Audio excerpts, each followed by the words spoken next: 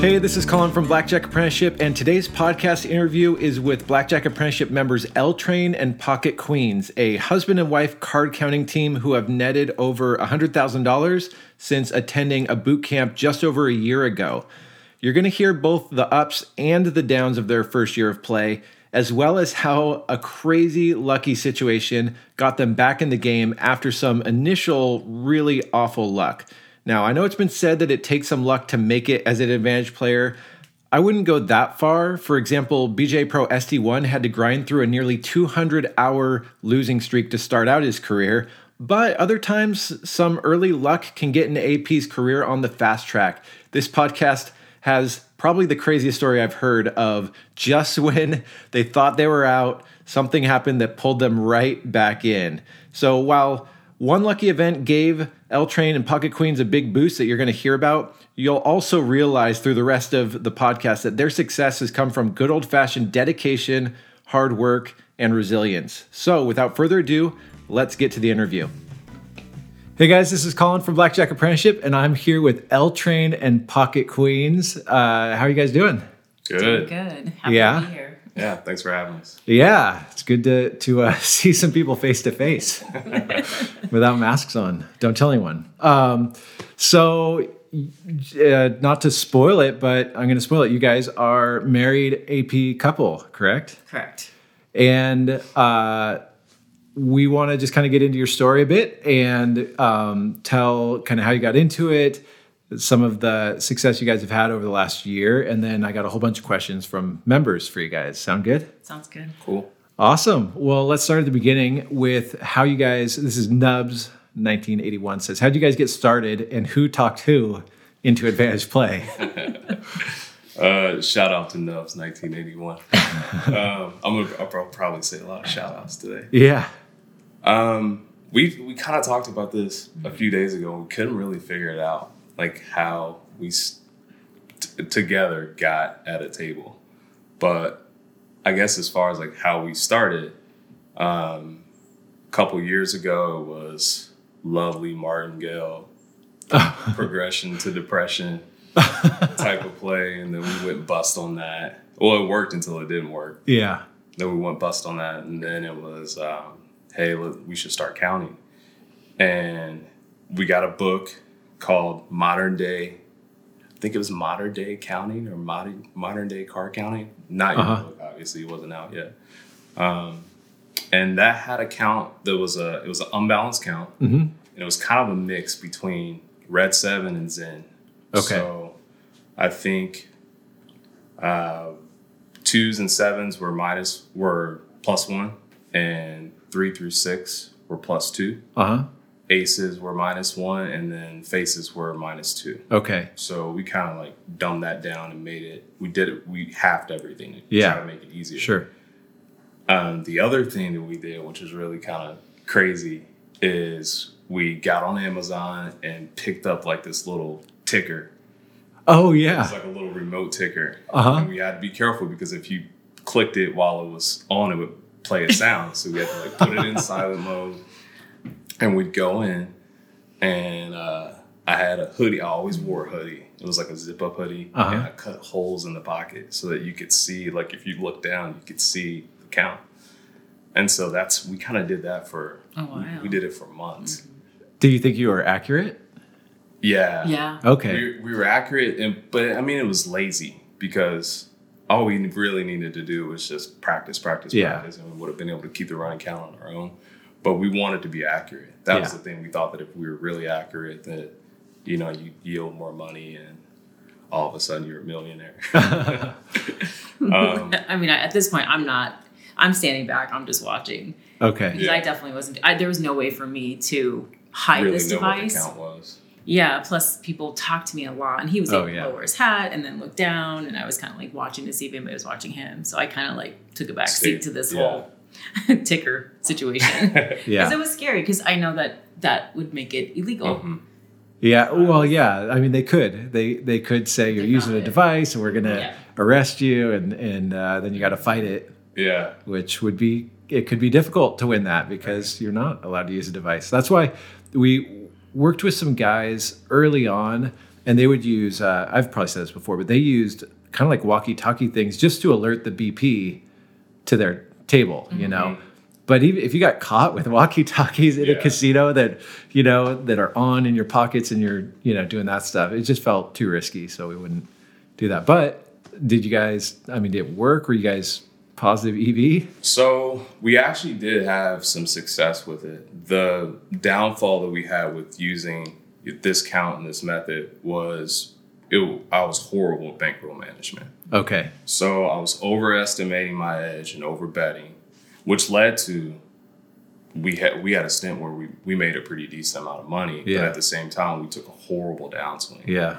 And that was a bad crash. And then it was a matter like in my head I was always like you're using the wrong count, or you know what I mean? Instead of thinking to manage the bankroll better. Oh yeah. I was using the method of the count. And so then we kind of switched to a different count. Then we just went to red 7. It was still an unbalanced count. The reason why we stuck with unbalanced is because deck estimation like absolutely terrified me. Oh yeah. It's like, I'm not going to be accurate with it. Oh, okay. It's going to totally eliminate the edge. The edge is so small anyway. Like it's got to be perfect. Yeah. I think that's a mistake. People think deck estimation is as important as basic strategy and counting and bankroll management. And it's not. Like if you're off even 20, 30 cards, it's not like, oh, there goes your advantage, whereas if you're over betting or off on your count, there goes your advantage. But so I understand that. A lot of people are really terrified about deck estimation.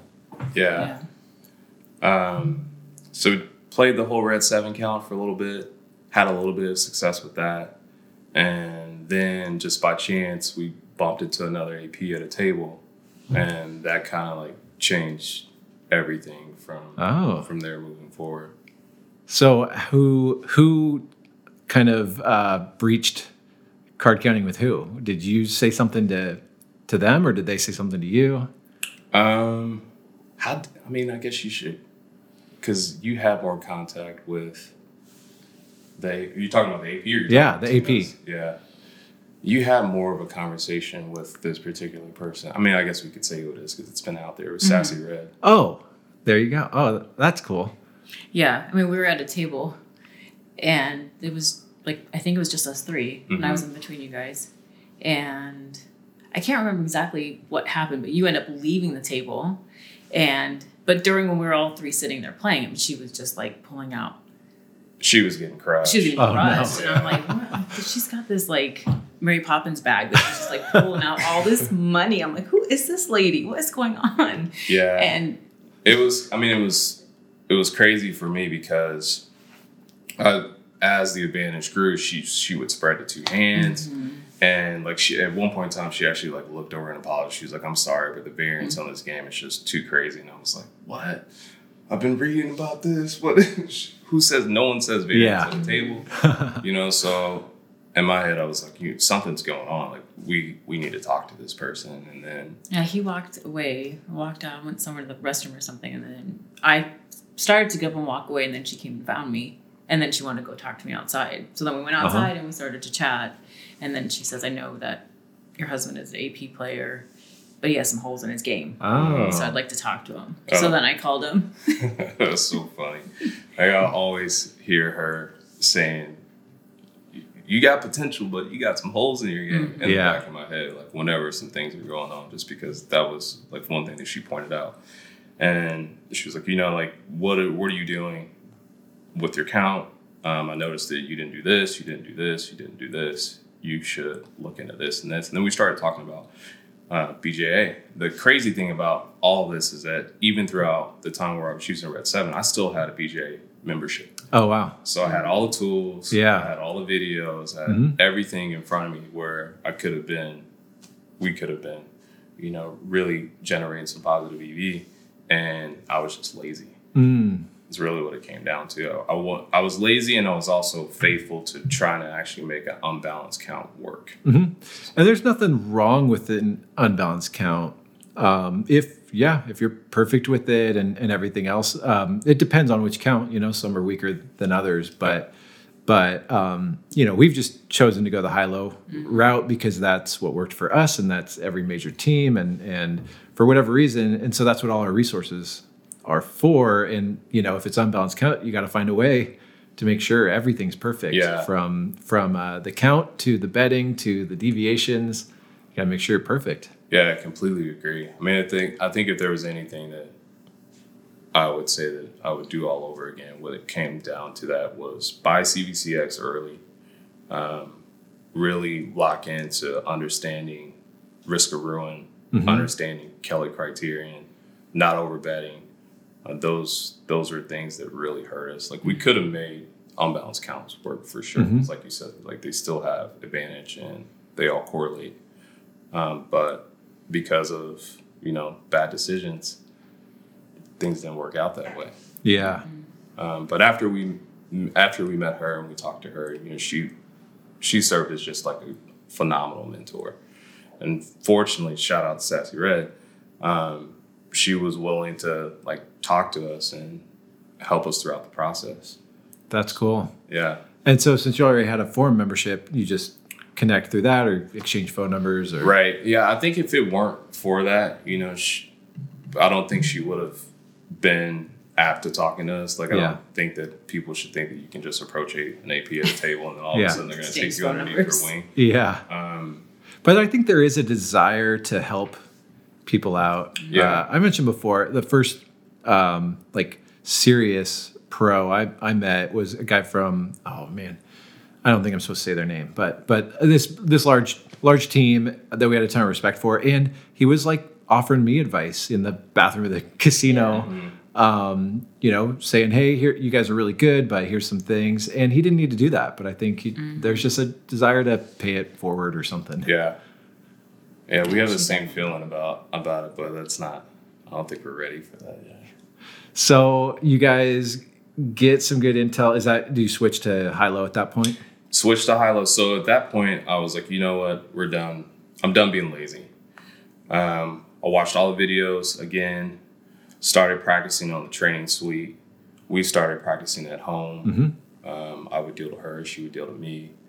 Side note, the ticker's gone. Cool. It's been gone. Good to know. I don't know when we dropped that. Funny. Well, you went to the other. Yeah, we used the ticker, and then we also used the rosary ring, which is It was like a ring that rotated. And it had, for every decade or every Hail Mary, it had a notch. And so you could kind of keep a running count with it. Like now, I guess now I think about it, if I ever wanted to count down 2 tables, you could use a ring for that and whatever. So the ticker's gone, switched to high-low, started practicing like crazy. Yeah. Went to a boot camp in November. The November of 2019. So where are we at? We're in December. So just over a year ago. Yep. And that's where I met you guys. Right. Awesome boot camp. Awesome party. It was nice to meet all the pros. Got some good advice.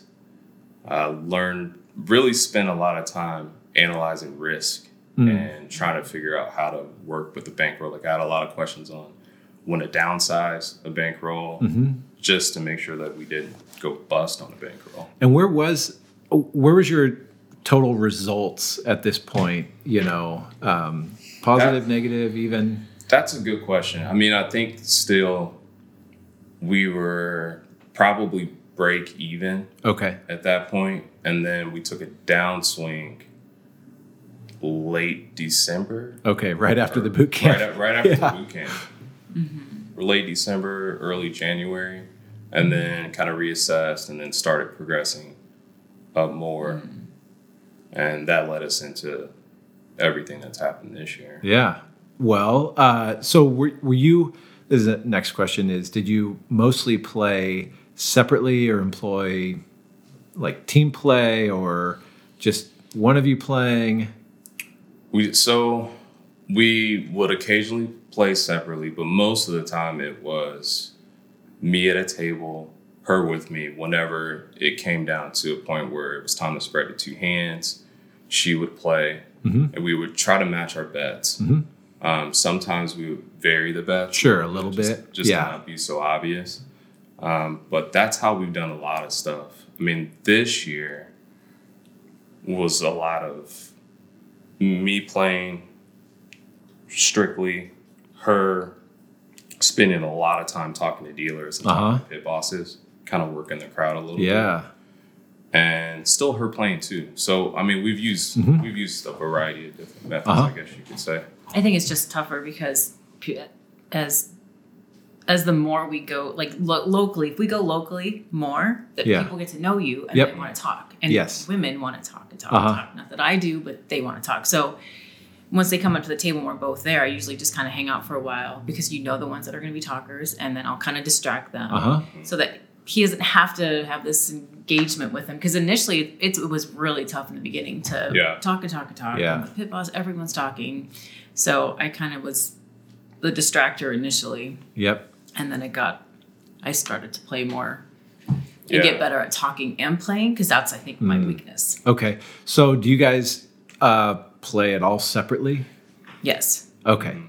Yes. Most of the time we do. Now it's we're both at a point with our game to where we can play at separate tables. We can go in together. We're comfortable going in together, but we can play at separate tables. That's great. Still generate some EV. That's great. So do you guys, this is from Buck Nasty. He says, do you hide the fact that, do you guys hide the fact that you're married or try to use it as any sort of cover? It sounds like it works just saying or being together. Most of the time we do, unless we know that it was like I think that one time we went in, they were like, we're going to go in separate. Remember, you dropped me off. Yeah. So like if it was sweaty, we're not going in together to this one. Especially if we had been there like a couple weeks before and it kind of felt like there was some heat. We won't go back in together. Because it's hard. Us together, you can't really disguise, so right? Yeah. No, you're right. That's most of the time we've never had to. There has been that one time that we've had to hide the fact that we were married. Any other time, we're okay with it. And playing locally, especially at one particular shop where we spent a lot of time locally, they knew us so well. As like they knew about our kids, they knew about other stuff with our personal life. There's no way we'd be able to hide it.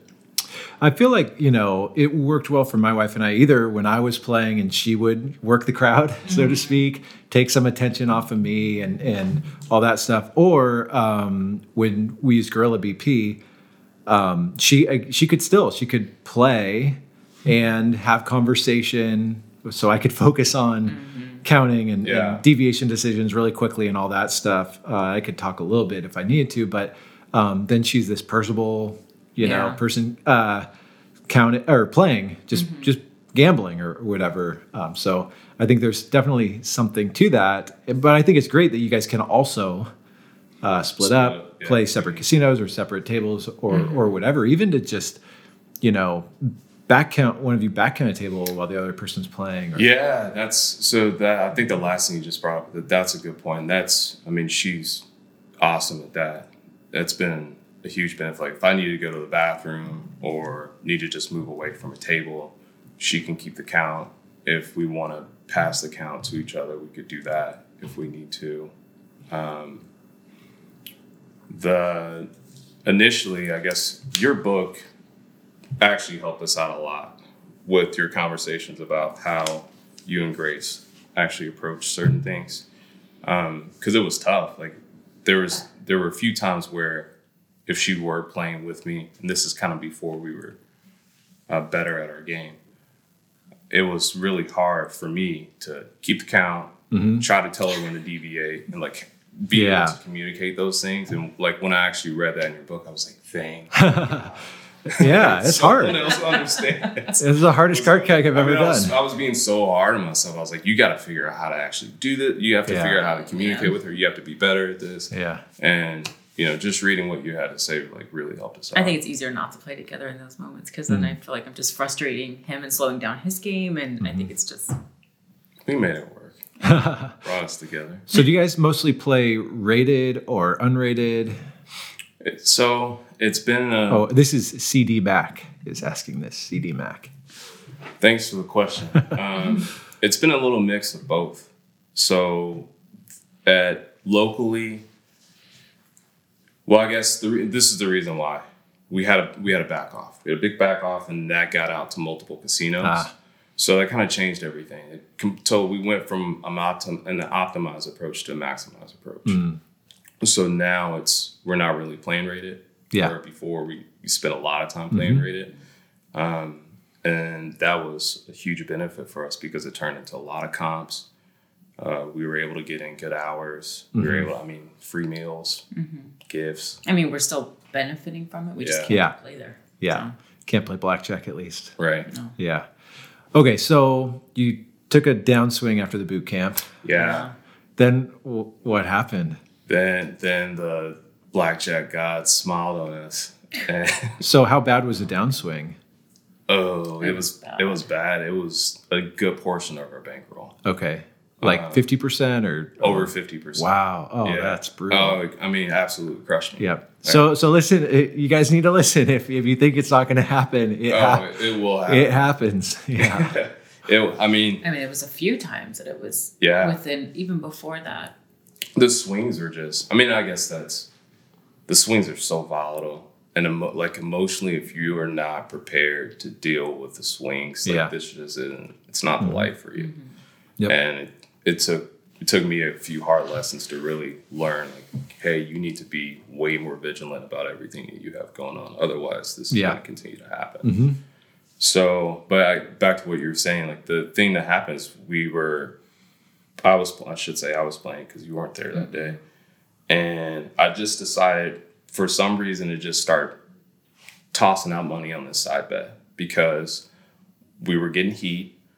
We were worried about backlogs. We didn't want to be down that far into our bankroll and then also, kind of lose this honeypot. Uh-huh. So I started playing this little side bet randomly because the dealer was like, you should play it. And I was like, fine, I'll play it. Did you calculate the EV on it? Yeah and no, not exactly. I knew what I was losing, but not to the 10th degree. Yeah. Yeah. So a basic understanding of the cost of it. Right. Of the cost of it. And we just so happened to hit the jackpot. Oh, man. It was a huge jackpot. Around, I guess, should I say the amount? It's up to you. It was a mid 5-figure jackpot. Yeah. And that was just glorious because we pretty much had a bankroll again. Yeah. A decent bankroll again. So that's not a predictable way to get a bankroll, man, it happened. Yeah, we got super lucky. And I guess there is this. I wasn't counting to hit the jackpot, but if I weren't counting, I never would have hit the jackpot because of how it was set up. So you mean that there was a correlation? Mm-hmm. Yeah, to some degree. Yeah. I guess I can give a little bit of details about it. It was a progressive blackjack jackpot to where if you matched up suits and face cards, you would hit it. So the suits part doesn't correlate, but the face cards does. Exactly. Mm-hmm.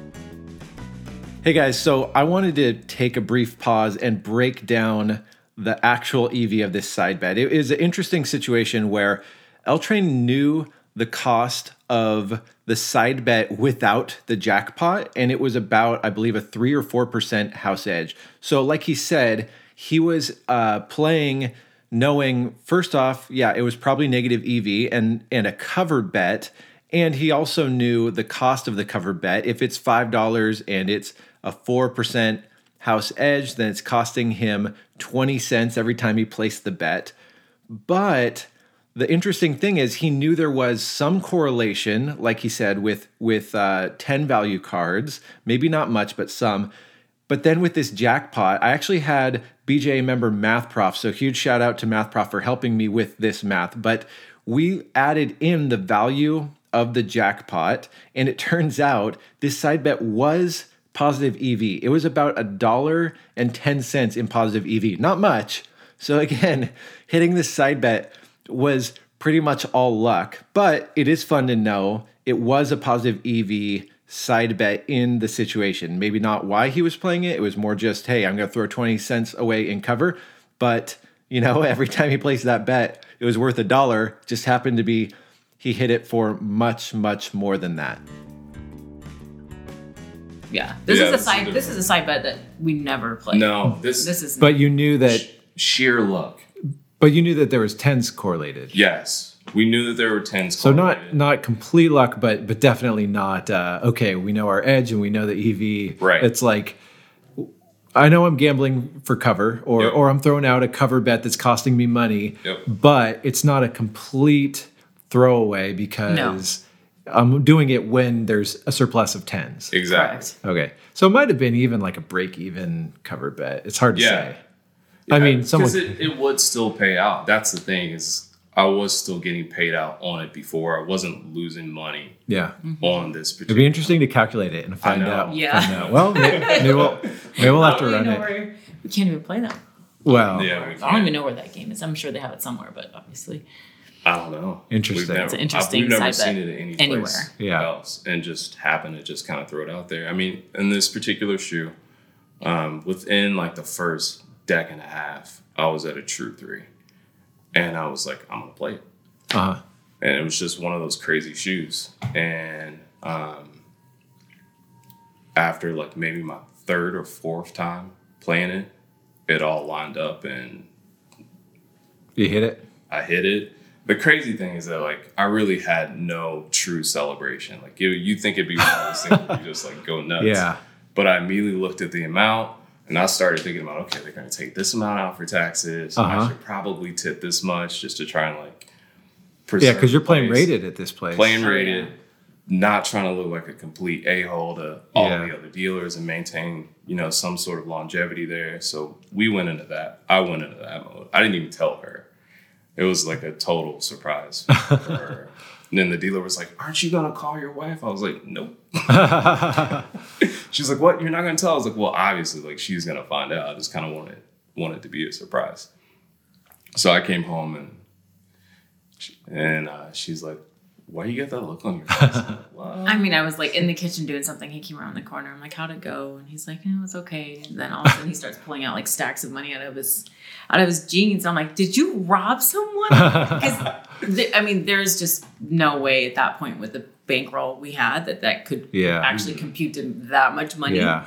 I was shocked. I was absolutely shocked. It felt like a blessing in disguise because we had been through a lot, like with blackjack the last year plus. So, so then where did things go from there? You had that was right before COVID. That was right before COVID. Okay. So yeah. Where were you at outside of that jackpot? You were still down. Still down. We were down heavy. Like to the point I'm like, I was so hard on myself. Like I'm like, I was absolutely suck at this. Like I've gone to boot camp. I test out all the time on the site. Yeah. I've been tested out by a pro.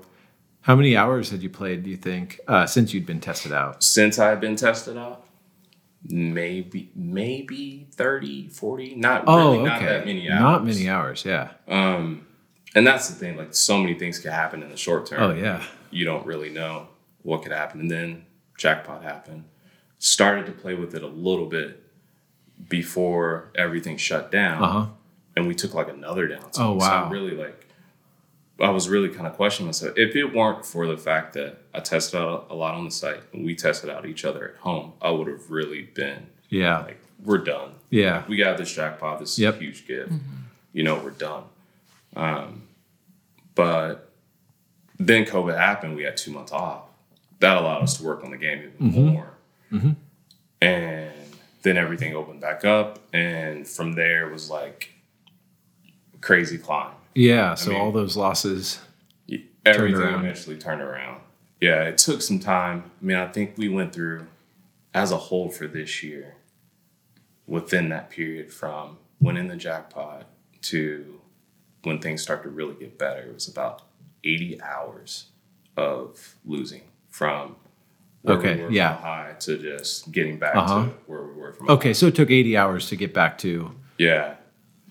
a new all-time high. A new all-time high. And then from there, it's been a pretty normal, I shouldn't say normal. It's been a pretty fun, crazy ride. How many hours have you played this year? We're at 370 hours. Okay. And can you share roughly how you've done? We've done pretty well. More than just... Well, here's one. I think I said in the forum thing that 6 figures. Yeah. And Hitter78 said 6 figures, I'm assuming mostly other AP plays than counting, with some counting mixed in.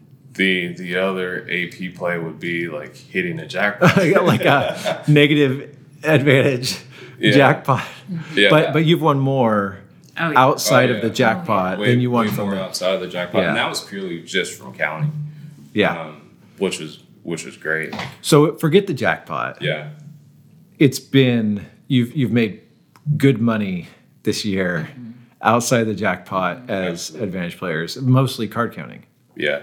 Pretty much purely card counting. Okay. We don't have any other plays that we utilize outside. I just want to make sure people understand the story, because someone could be listening and say like, oh, you have someone on the podcast because they got lucky and were gambling and hit a jackpot. And also there was someone shared with me a video that I don't want to say who, but another quote unquote expert in advantage play. And someone said like, oh, what about card counting and blackjack apprenticeship and that stuff? And he's like, oh, I think I remember Colin saying that the church team won $4 an hour, and basically you can't really make any money with card counting anymore. And the person that said to me, he's like laughing. He's like, I made 6 figures with card counting. And I was like, yeah, the church team made $200 an hour. I think what he was referring to is I gave a talk one time, and what I said was, this is a little tangent, but I'm just going to put it out there. The church team cost every casino in America $3 a day. And my point with that is casinos were freaking out that we're like going to put them out of business. It's like, we cost you less than you spend on coffee for your surveillance team each day. But when you add it up, it's $4 million, So all that to say, there is this thought, like the question, or like this other person is putting out there, card counting isn't viable. I would totally disagree. I mean, it's very viable. I think the thing is you don't know where in the simulation your game is going to start. Yeah. And you may start on a horrible downswing. Yep. And that's just, and if you don't adjust your bankroll, if you're not thinking about how to manage your money, if you're not doing other things to kind of mitigate those risks, you will go bust. Yeah. And, I mean, that's happened to us. Even before that, though, before the jackpot, we had built it up. Oh, okay. So interesting. there was. Yeah. So you built it up and then it came back down. We built it up to over that amount. Wow. And then it just turned around. That can give you an idea of like how bad it was. So that's another good point. You say you could start out on the downswing, but I think another thing to be concerned about, some people start out on the upswing and they don't realize they're still over betting. Yeah. Yes. And that happened to us. You're exactly right. And that's where, really understanding the math behind the risk, understanding Kelly criteria. And I mean, the crappy part for us, and really this is all on me, the tools were all there. Yeah. And I just didn't really fully invest and have a true understanding of everything that was going on. But, everything's totally different now. Yeah. So, all right. So we got that established. The jackpot kind of helped rebuild a larger bankroll. Replace. And then you've made more outside of that jackpot from straight counting. And I know you have a story about, what happened with that casino? So with that casino, we were really kind of worried with things after the jackpot. And we wanted to make sure that we preserve this place because they have a pretty good game.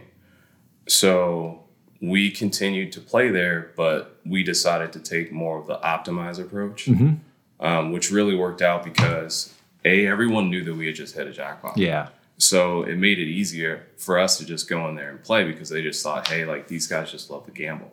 Yeah. And the beautiful part about having her around is she was able to talk to everyone, communicate with everyone and still play. And I was able to talk to everyone and communicate with everyone and still play. And we were just kind of like hiding in plain sight. That's the podcast that you have with JC Rocks 111. Is that his name? Yep. Shout out to him. Shout out to every other name. That I listened to that thing maybe like 4 or 5 times. Okay. Because we wanted to take that type of approach. And I mean, we got there on a smaller scale. We were able to take another $40,000 from this place. Yeah. Just out of straight optimized play. Yeah. So when you say optimized, you just mean you weren't as aggressive with your bet spread, or were you using a lot of cover plays or cover bets or anything? We didn't really have to use a lot of cover play. If I knew then what we know now, we would have used more cover play just because it probably would have given us a little more longevity. What do you mean if you knew then what you know now? There was, like, as we were playing and making friends and having just the relationships across the table, one of, I don't know if I should say it specifically, but we are currently friends with someone on the other side, and then started to hang out with the dealer. Yeah. And then come to find out that her husband worked for gaming and security, and then gaming, and then he doesn't currently work for gaming. Sorry, and he didn't work for gaming at that particular point in time, but he had a history of working for gaming. And then he also had their circle. Yeah. I mean, we're talking like host, security, like a full gamut of intel that we really could have utilized had we known. Yeah. Then. And found out really how they evaluate. Because that's the thing, there have been a few times where we've had some intel, like, there was a place, I'm sure I've told this story before, but there was a place where we knew that the owner there's a little place here in Seattle, the owner would watch you play. Oh. And so we would not there, but from a camera, run you down or whatever. And so we used more cover than we would in that first hour or two. We would always double tens against tens and aces, and some of those things that are kind of like ultimate gambit type. Like, there's a little bit of a cost. It makes you look like a wild man, but it's very little cost. Right. And so we do some of those things. And I remember a dealer once being like, "Oh, you're cool now. The owners evaluated you and determined you're not an advantage player." And I was like, "Okay, well then I'm not going to use this cover anymore." You know? So you would have known how they evaluate all that. Yes. And right before that though, we ran into, like, you could tell as times, we're now a year into this, 2 year?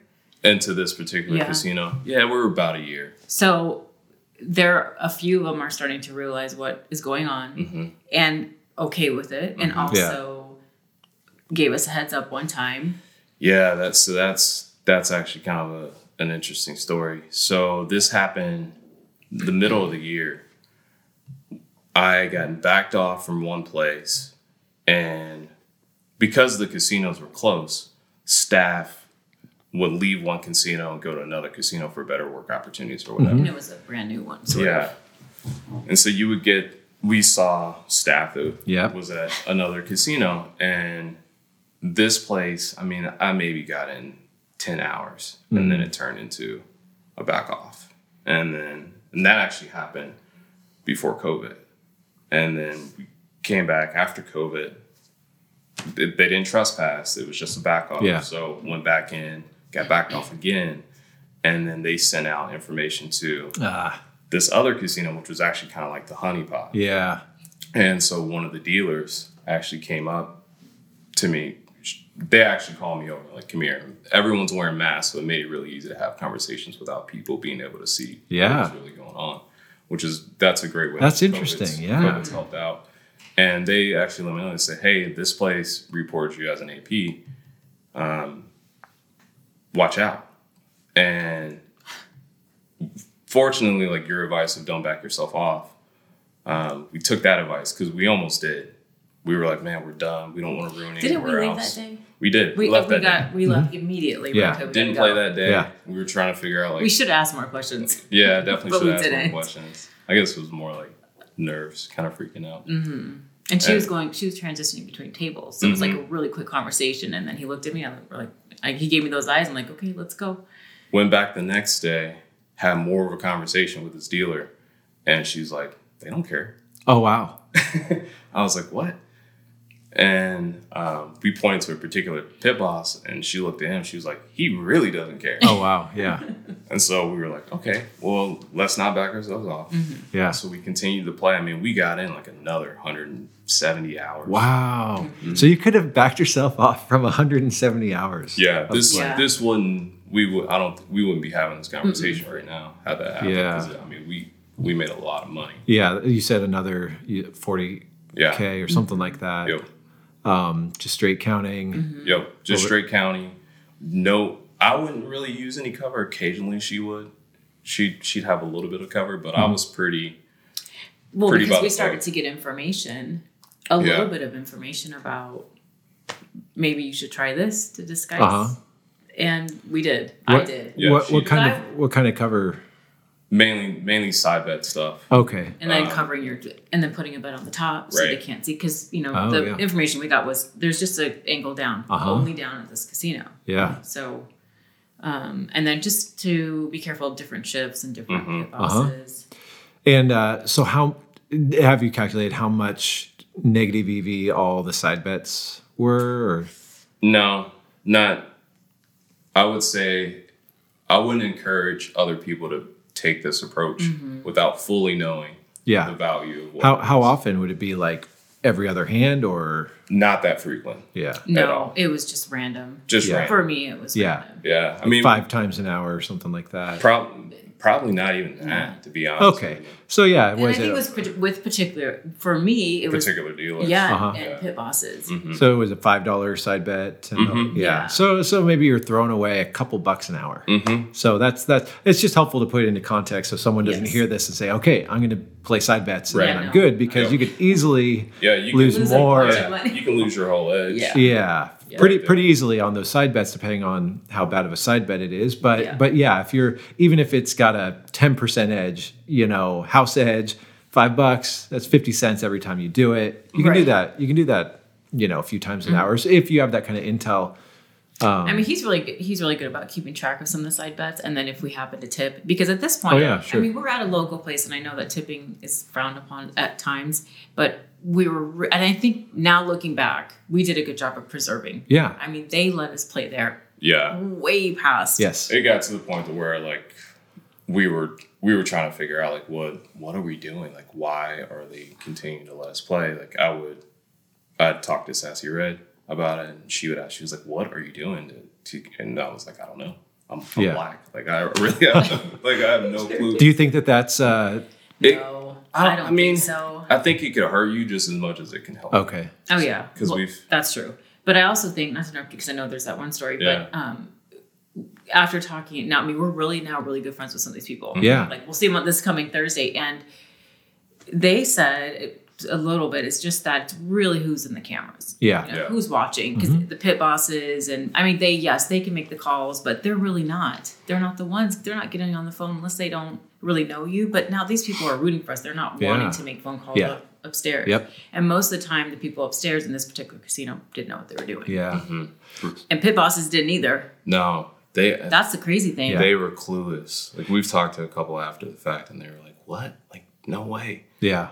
And one was like, I will tell them that, I mean, this particular dealer just crushed me in a shoe. I mean, maybe 6K, 7K in a shoe. And she was like, oh, she felt so bad. Yeah. I was like, don't worry about it. Like, this happens. Yeah. I'll be back tomorrow. Yeah. We'll see how it works out. I think another thing that's worth mentioning is this game had a really good house. Like, it's a very good game. It was a good game. Right. And that allows a little bit more.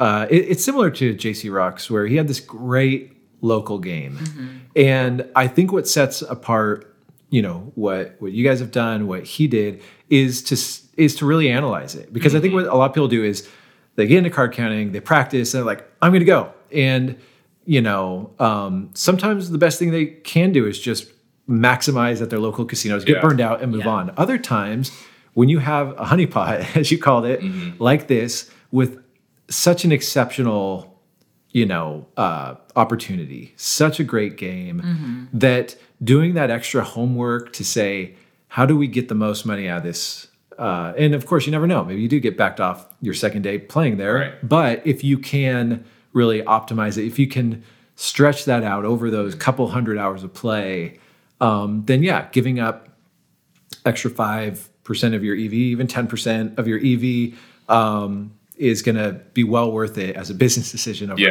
That was where I think tipping really kind of Yeah. Did you calculate kind of how much? We knew. We gave ourselves a max of what tipping budget. Yep. We used to have that on an early team, and then by the time of the church team, it was too complicated to say, here's how much of like our investors' money you guys can tip. So we just made a different rule, which is tip out your own money if it's going to be worth it for you, you know. But before that, it was like, okay, well, we can, you know, tip this. That didn't mean we had to, but we could if we felt like it would be worth it. Because this was when we were playing, 99% of our play was local. So similar situation. I mean, I think the thing about tipping is that a few of the people knew that what we were doing. So they could easily go back and tell other dealers who had absolutely no idea and pit bosses and say, hey, like, these guys are, because they come from other larger casinos, so some of them knew. Yeah, and sometimes it's the combination of if you're personable, likable, and not like not tipping, then because we even heard after, now that we're friends, I was a better tipper and he was more quiet, and they liked playing with me more because he didn't really talk as much as I did, and I tipped better. So that's why I think they were happy collectively as a couple. Yeah. So now you're having to take or I don't know if there's anything else you're going to add to that. I mean, it did come to an end. I mean, I think we could like go on for hours about it. Yeah. It came to an end. I mean, the other thing there that we did if other people want to try to do this, I think that if you are able to form a relationship with people, make sure it's organic. Yeah. You know, don't try to make it look forced. Like you were saying, be likable. And try to just get as much information as you can out of it. I mean, how much money the table makes in a day. Oh, wow. Yeah. That's really good. help you out, because then you know how much money you should or should not be taking. Yeah. Like, it gives you pretty much a win stop. Yeah, that's really smart. Because I know that pit bosses will freak out if they're going to have a losing day. Yes. You know, but if you know, okay, well, these tables make $10,000 a day. You know, I don't want to go over 5,000 or whatever it might be. That's interesting. Yeah, that how they handle their chips. This particular place was extremely anal about their purple chips. Oh, okay, yeah. So I know I've seen a few things about, like, if you're playing rated, shoot your rat hole. That was one thing that we got to the point where we couldn't do it. Yeah. Once our EV and our bet spread climbed up to a certain point, you have wins and losses that are going to yield you purple chips. So we knew that we couldn't pocket them. We had to cash them in. So if we had not cashed them in, it probably would have made it more obvious. They would have had more of we would have painted a target on our back. Oh, yeah, they knew. I mean, they knew. Yeah. And we've heard, too, that they follow you with surveillance from all the way to the parking lot and get your license plate. So there's no way to hide that purple chips anyway. Yeah. So monitoring your payouts is a good thing. Monitoring your cash outs is a good thing. And since then, you've had to kind of take the show on the road a little more, or spread it out more. Yeah. Yeah, we've had to spread the love to other places. I guess you could say. We travel a little bit. Nothing crazy. I mean, I guess the other thing that happened this year was I was laid off from my job. So because of COVID. And I mean, fortunately, we had car counting because that really helped us to maintain financially. But that also freed up some time to go full time just for a short period of time. Sure. And we got a little bit of travel in. Nothing crazy. We were still able to get in some solid hours locally. Yeah. But we want to travel a little more. But I think even the places that we're going now that aren't that far, there's definitely we're not going to get a lot of time. Okay. I'll get probably more than he'll get. Because as soon as that happened at that one, the next day he went to play at another one that was connected to 3. Yeah. And the guy was like, you're done. And we've been playing there for years. We've been playing there for a while. And he knew the guy that backed him off. Sort of. You're talking about in your state. In our state. Yeah. So maybe a little more travel, like fly somewhere for 3, 4, 5 days. But I mean, I guess the thing is for us was like that honeypot, like who were they going to tell? Yeah. That was the issue. And then when the next day or 2 days later, he went to the other one and the guy's like, sorry, he knew him by first name. And then he asked him a bunch of questions. Like, that was a back off that really kind of turned into a little further intel because he disclosed a lot. he probably told me to. I mean, you let me know what software they use, how long to actually stay at a table. Software to evaluate your play. But it sounds like, as far as you know, you're not database. Not database. So, and he actually told us that. Which is really good to know that, okay, sometimes these flyers are just local. Actually, a lot of times the flyers are local, and that could be valuable to know. And then if you do take the show on the road a bit more, to say, okay, well, we're going to try to stay out of the databases by playing unrated or by being strategic about where we play rated, all those things. Yeah. Next level. Now it's like I feel like the real AP work comes in. Shout out to like all the road warriors. Yeah. All the BJA074 out there that are crushing it. Yeah. So any other ways that, this is Snarky Sparky, says, how's the pandemic changed the way you're playing? I mean, that was really interesting that you can kind of have a conversation with a mask on more discreetly, but any other, it sounds like locally people know who you are. Yeah, but I think it's helped table conditions. There's fewer hands at the table, so that's been a good thing. Get more rounds per hour in. Yeah. So that's been a huge help. Being able to really, I guess for me, I may be building a bad habit by doing this, but it's really working out right now. Is like you can really keep a running count and mumble it to yourself if you want to. Oh yeah, with the mask on. Yeah, I just think you're chewing gum or something, and or if you can't even see it. Right. Yeah. If you want to like kind of like talk yourself through a hand and not have to worry about just using your mental for it, you could do it. I think that's an added benefit. That's funny. So just Dan wants to know, how has Advantage Play affected you guys' relationship, or the pros and cons of AP married life? I would say it's brought us a lot closer. I know it's crazy to say that, but I mean, this has been an emotional ride from the beginning.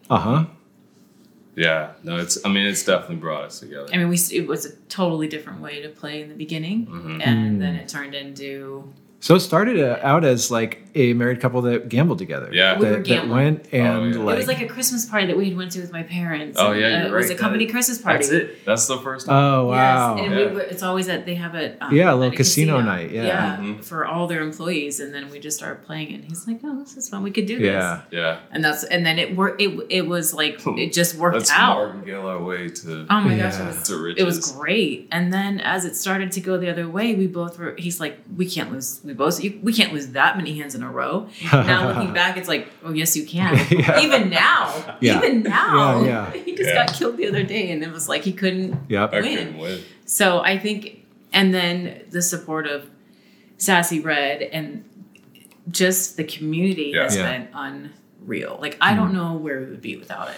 That's true. It's interesting. I mean, there are other people where Advantage Play is really bad for their relationship. So it seems like, do you guys have any, AP marriage tips? Trust is, it's huge. Trust is absolutely like number one. Yeah. That's probably the thing that really kind of trust, communication, all the normal stuff that you hear, I guess. Being on the same page with goals, all that stuff.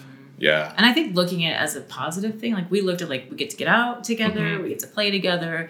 We can have dinner right before or do something after. For us, especially with COVID, there wasn't a whole lot open, but the casinos. So it really worked out for us, I feel like. Yeah, for sure. I think that understanding your partner's personality is probably like one of the biggest things. Like she's extremely frugal. Yeah. Like she's like the unicorn. She's beautiful. She's got a good personality. She's frugal with money. Like we don't have to worry about overspending or anything like that. Yeah. She's all about like the lifestyle, and it works really well for us. That's awesome. So if you have that type of relationship with your spouse, then I think it's awesome and it works. Yeah. But if you don't, then I don't think you should do it, to be honest with you. I think there's too many swings in the game. There's too much stress that can put on your personal life. Yeah. To where it wouldn't be worth it if you don't have the Mr. or the Mrs. on board. Yeah, no, that's really good advice. I have some friends, and they're, we were friends long before Advantage Play entered any of our lives, and they've got that similar, they can work well together. They've got the trust and both have the personality, the weird personality to do advantage play. Yeah. I was going to say one other thing. A friend of mine, he would say he wants to have a PhD in understanding his wife. Yeah. It's like, gosh, if you're going to be married, like, really try to not, really try to understand that, like you were saying. I thought that was really good advice. Like, understand how your spouse or your significant other works. To know them as well as they know themselves in terms of like when they're getting burned out or when they need a break or whatever. Otherwise, you're going to be pushing them against. And you have to be okay with the fact, like, we can't always be on the road or playing together, even if we're local, because we have obligations at home. I still have a full-time job. I run a business. And so I think being okay with and knowing like, hey, this is a good time to leave him or her or whatever. Because then it's like there's a level of respect. Because then I still respect the game, and even if it's a terrible swing, I still get it. And I know this is just a process. So unicorn. So TMJ wants to know what else you bond over besides advantage play. You guys like have other hobbies, or is this the thing you're into right now? Cigars, whiskey. Oh yeah. Oysters. What kind of whiskey? Oh my God. Bourbon bourbon. Yes. Well, I mean, we like rye too. Yeah. What's your favorite bourbon or favorite whiskey? Favorite bourbon right now is Pinhook. Oh, I haven't had that. Oh my God. Oh, interesting. Yeah, it's delicious. Is it local to you guys or no? Pinhook. No, okay. It's Kentucky bourbon. They named it Pinhook because it's how they name horses. Oh, okay. So every series has like a horse name on it. Okay. It's more like they've done a really good job of branding their whiskey and making it more like a collector's item. Mm-hmm. Cool. It's in a wine bottle, which was kind of odd. Oh yeah. We had a tasting. We have we go to this place called and oops. Okay, we'll bleep that out. We go to a restaurant / bar in our area and have a whiskey locker. Oh wow! So that's cool. Pay so much a month and we get a free bottle, and that's kind of how this all started, where we were introduced because they have tastings. That's how we met the dealer with. Oh yeah. Yeah, surveillance and trial. She was like, "Oh, you guys! I heard you guys talking about whiskey. We love whiskey too." Because it was not. I mean, I should say, truly, it was not the intent to gain intel. It was just a conversation. My gosh, I didn't even think it was going to turn into what it turned into. But anyway, so we do enjoy whiskey together in our locker. Cool. Well, I cannot share the love of cigars with you guys, but I like whiskey, bourbon. So maybe we'll have some. Woodinville is. Oh my gosh, we have that at home. Woodinville whiskey. Mm-hmm. Oh, it's so good. Yeah. Yeah. Well, maybe have to get some Pinhook and. Cool. So we're running a little bit short on time. Okay. Here's a few, Nubs 1981. He had another one. A couple of people were asking kind of about, and we got into this a little bit, but just kind of mistakes you made at the beginning that you could give people some, Oh my God, there's so many. I feel like our story is more of like what not to do than what to do. Over betting, I think, is like the huge one. So you mentioned CBCX. I'll just put a plug for, we have our pro betting software. If you're using high-low, then our membership, there's, web-based betting software. And just make sure that you know that you're playing positive EV with low risk and that your long run isn't, insane. Otherwise, you're going to either not make money or hit risk, or it's going to take forever to see the rewards. I mean, it changed everything. Yeah, it did. Everything. Yeah. It really did. Really understanding our bets for just like everything that you just said. Like, having that foundation, truly understanding is what has made everything profitable now. Yeah.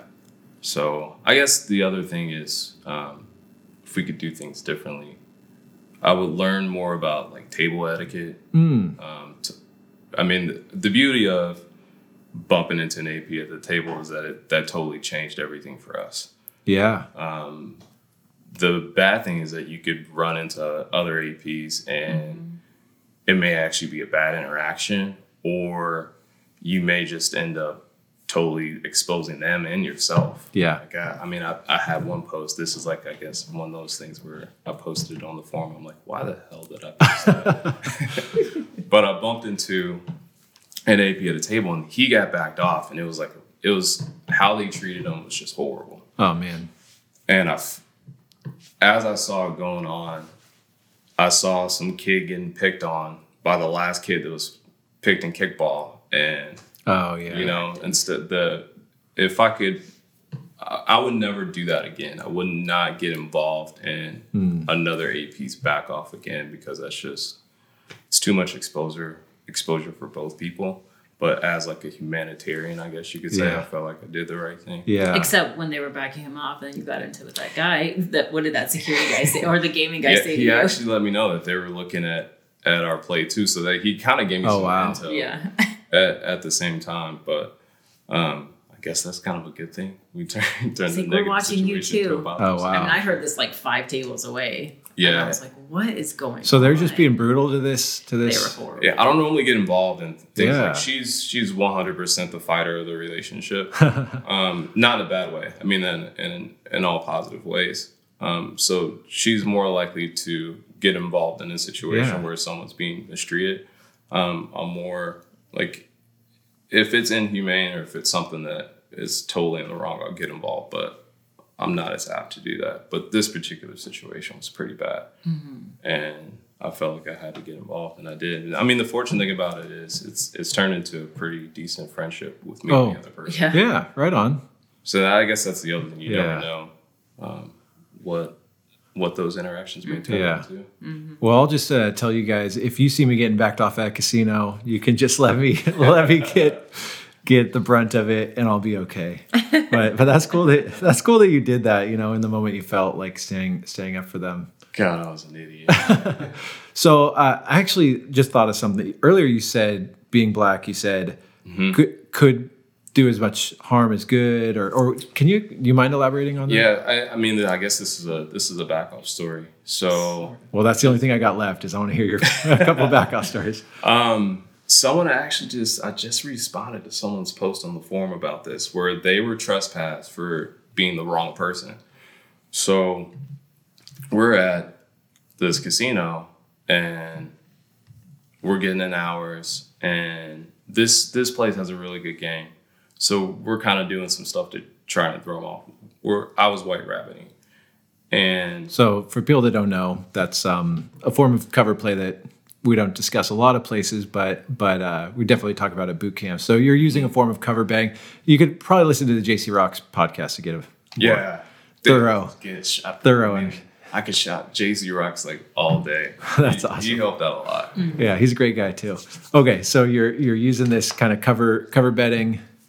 Using cover play. I didn't think that I was getting heat for counting at all. Like she picked up on it, and she comes up to me. She was like, "I don't know what you're doing, but you need to do something different." Whoa. Because she could tell. Yeah. Like she saw the pit, you kind of scurrying around, and then security had started to head that way. The one guy came through. But I mean, there was it's 3 tables in this little area in this high limit room. Yeah. There's their high limit bar and then a bunch of high limit slots. And really it was just one pit boss. And there was another table they were playing. One guy was playing pretty hard. So I could just tell she was kind of watching. There's a lot of phone calls. But anyway.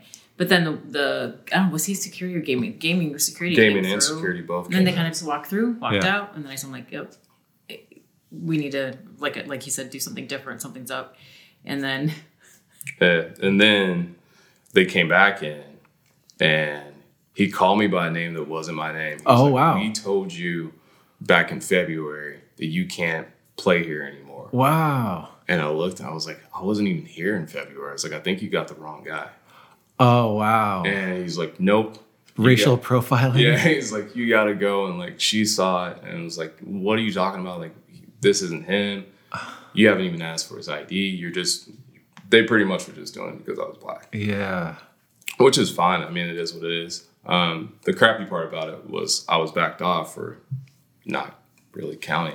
So they still backed you off, even though. Yeah, it's way more dramatic than it actually is more dramatic than that, because at this point he's talking to them and he's trying to get to the cashier with his chips, and then I'm talking to them saying, I don't understand. You have not even asked him for ID. Yeah. And I was spending time chatting with the pit boss, just trying to distract her, whatever. And I was nice to her. She was nice to me. And then she kept she was turning her head at this point, looking away. And I'm like, you didn't even ask us who we were. And they sent a host in prior to this and asked him if he was somebody else. Do you remember that? Yep.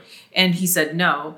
So I was fuming because I knew that whoever this other, they said William was black. And then he said, well, you two were here in February. And I'm like, thinking, she's doing the math. I'm like, no, we weren't here in February. And he's like, yes, you were. And we asked you both to leave. So whoever this guy was, they 86 out of the casino. Wow. And I said, why don't you just get his ID and I'll give you mine and we'll be done with the situation. And they said, no, this comes from upstairs. There's nothing we can do. Which didn't make sense to me even more. Why you wouldn't want to ID someone. Want the ID. To prove that, yes, you were trespassed. You're not allowed to be here. So then it kind of got a little bit louder. And then, I mean, within reason, and we're walking out, they're walking us out. And then one of the security guys said to me, hey, just go. They're going to call the cops. He's like, they're going to call the cops. Wow. Just leave. And I mean, as things started to escalate, I was like, you know what? This isn't going to go anywhere. I'm just going to cash in the chips and get out of here. They brought up the whole ID thing. And I was like, you know, like, I don't want our names even associated with this because we could still go back. We could actually go back and play rated if we wanted to. We're going to prove that. Give it enough time. Mm-hmm. Yeah. We're going to prove I'm not this William guy. Yeah. But he even said, he goes, you guys can just try to come back. We'll just give it some time. Yeah. I'm like, that doesn't make any sense. We still have to prove who we are because you think he's someone else. Yeah. It was odd. Wow. It's uncomfortable. Well, if it makes you feel any better, I've been mistaken identity at casinos before, you know, too, where they say, hey, you know, are you this person? And it was actually an AP that I knew. But, you know, like, they're like, yeah, nope, I'm not, you know, but they still did. And I think that would make more sense. But this guy, whoever they're talking about, was not. It was not because he was an AP player. And that was my issue. Oh, wow. Yeah, it didn't have anything to do Interesting. with he must have caused a all. ruckus or something, him and his girlfriend. They just saw me and they thought that I was him. And they were like, you're gone. That's crazy. Yeah. You guys have any other good back off stories? We were chased out of a casino once. That was interesting. This is another reason why, like, having a partner with you that understands everything that's going on with the game. Yeah. The mechanics, like, really helps out. Because she was able to alert me. Again, it was like another situation where she saw everything that was going on. She's like, hey, like, it's time. Like, we really need to go. And I was able to get to the mistake that I made was going to the cashier. Shouldn't have gone to the cashier. Should have just left. Oh, yeah. Uh-huh. And because that gave them time to, like, hey, do you have your ID? No, I don't have my ID. And then as we start to leave, like, 5 or 6 security guards are pretty much giving us the boot out. We know who you are. You're not welcome here anymore. The other situation, I guess, that happened, that wasn't really that dramatic. But what do you mean they chased you out? Like they followed you all the way to your car? Or? All the way to the car. Yeah. But before this, they were trying to ID us when we were just sitting down somewhere. We played. Then we went to sit down to have a drink or something just to give them a break and see if they were going to... Where we were sitting, we could see the pit. And we're like, let's just take a break and see what they're going to do. Yeah. And nothing really. But then all of a sudden, somebody came over. I think we lit a couple small little cigar things that we have. And they're trying to ID us. I'm like... we need your ID because you're smoking. Not playing, not smoking. We need your ID because you're drinking. That's crazy. It was awkward. But they followed him to the cashier. And then I kind of... So at that point, you should have just... said, nope, we should have walked out. Don't have our IDs. We're going to leave.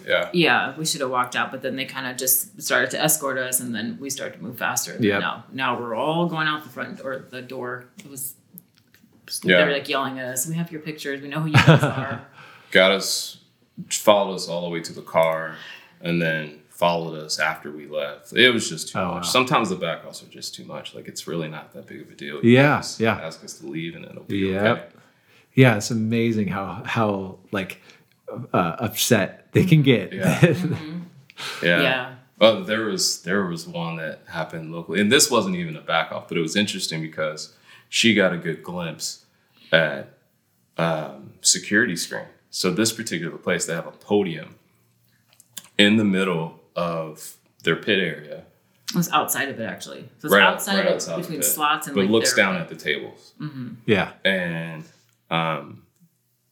this is a place I had previously been backed off from before, but I went in, back counted a table. Shoe got really positive, and I'm at max bets for 2 hands, and I get double on one and splits on the other that turned into doubles, and everything worked out. And security starts coming around, and she's in the back, and she's able to see the computer screens, and she's like, they got our pictures. She's like, we need to go. Yeah. So she was done at that point. Fortunately, it's a good time to leave. Grab the chips. We're leaving. She's like, they have our pictures, and they have the worst angle of me you could ever possibly get. Well, and this was recent. So when I saw they had for him, like they had a bunch of pictures trying to figure out who he was, and a bunch of course, African Americans. And then for me, it was just me. But interesting is there was no mask on us. So whatever pictures they had were from pre-COVID. Yeah. Mm-hmm. Oh, interesting. Mm-hmm. So they already were on to you guys. Yeah. And it was fast. We weren't even in there like 15 minutes. Yeah, that place, there was a pit boss at that place that actually let me know previously that they were watching, which is crazy. Yeah. I thought that was really weird that they would. I mean, we've had a couple instances where the pit bosses of dealers will actually reach out, which is kind of cool. Like, if you get those moments, I think those are really advantageous. You can take advantage of them. I agree. Awesome. Well, thanks, guys, so much for sharing your story. Anything you wanted to add before we wrap it up? You got anything else? What are your goals for 2021? Try to get in as many hours. Yeah. While balancing the whole everything else. Yeah. Network. Yes. Network better. Yeah. Yeah. Networking. Well, this might help if people hear your story. And utilize all the tools. I wish we would have had. Yeah. Everything we do. Yeah. Just do it. Yep. Just get it, pay whatever. That goes back to like the things that we regret. It's definitely utilize all the information that you have. But I think initially going through what we did really helped our emotional being now. Yeah. Just being able to have the amount of losses that we had and get through it and still actually be playing for us is huge. Yeah. Because I think at one point I was like, I'm done. Like, I don't want to do this anymore. This just forget it. We understand the downswings of the game more now and are emotionally in tune with it. Yep. And I think that's probably that was really the downfall for me, is I was not ready emotionally to deal with the losses. Yep. So I played a lot of competitive sports as a kid, and I think when you have that background, like, you're used to winning. You know that, you know, if you work hard, you're going to get positive results. And blackjack just like the opposite. it's you're not. You have to be okay with losing the majority of the time. Yeah. And I think the thing to being a good AP is you have to get really good at losing. Yep. Mm-hmm. And keep firing those bets out there. Yeah. And don't flinch. Like, shout out to Spartan. Yeah, that's right. For his post on right. Awesome. Cool. Well, thanks, guys. Thanks for sharing your story. I'm excited to hear how 2021 goes. And what was it called? Pinwheel? Pinhook. Pinhook. Maybe we'll have some pinhook in 2021 sometime. Yeah. Hey guys, I hope you enjoyed that podcast interview. And if you are serious about card counting, but you have not checked our membership, I encourage you to do so. Whether you want to learn and master card counting or whether you're actively playing in the casinos, we've got everything you're going to need to learn and keep up and make money as a card counter. We have a video course and a training suite so you can master every aspect of the game. Or when you're actively playing in casinos, we've got betting software, a forum for networking and getting questions answered, a casino database, members-only podcasts that have interviews with active pros on all sorts of more detailed information you're going to want to know as an AP. And we have our new results tracking software. All of our software works on mobile, so if you're in a casino bathroom, you can pull up bet spreads or enter your results. It works on desktop, laptop, tablet, whatever you're going to need. And if you are a member at Blackjack Apprenticeship, we're going to be sending out a survey very shortly to ask what things you want in 2021, what ways we as the BJA team can do to support you in being a successful card counter and advantage player in the next year. So check your inbox in the next week or so and you'll see that survey. And to everyone, hope you have great holidays and an awesome start to 2021.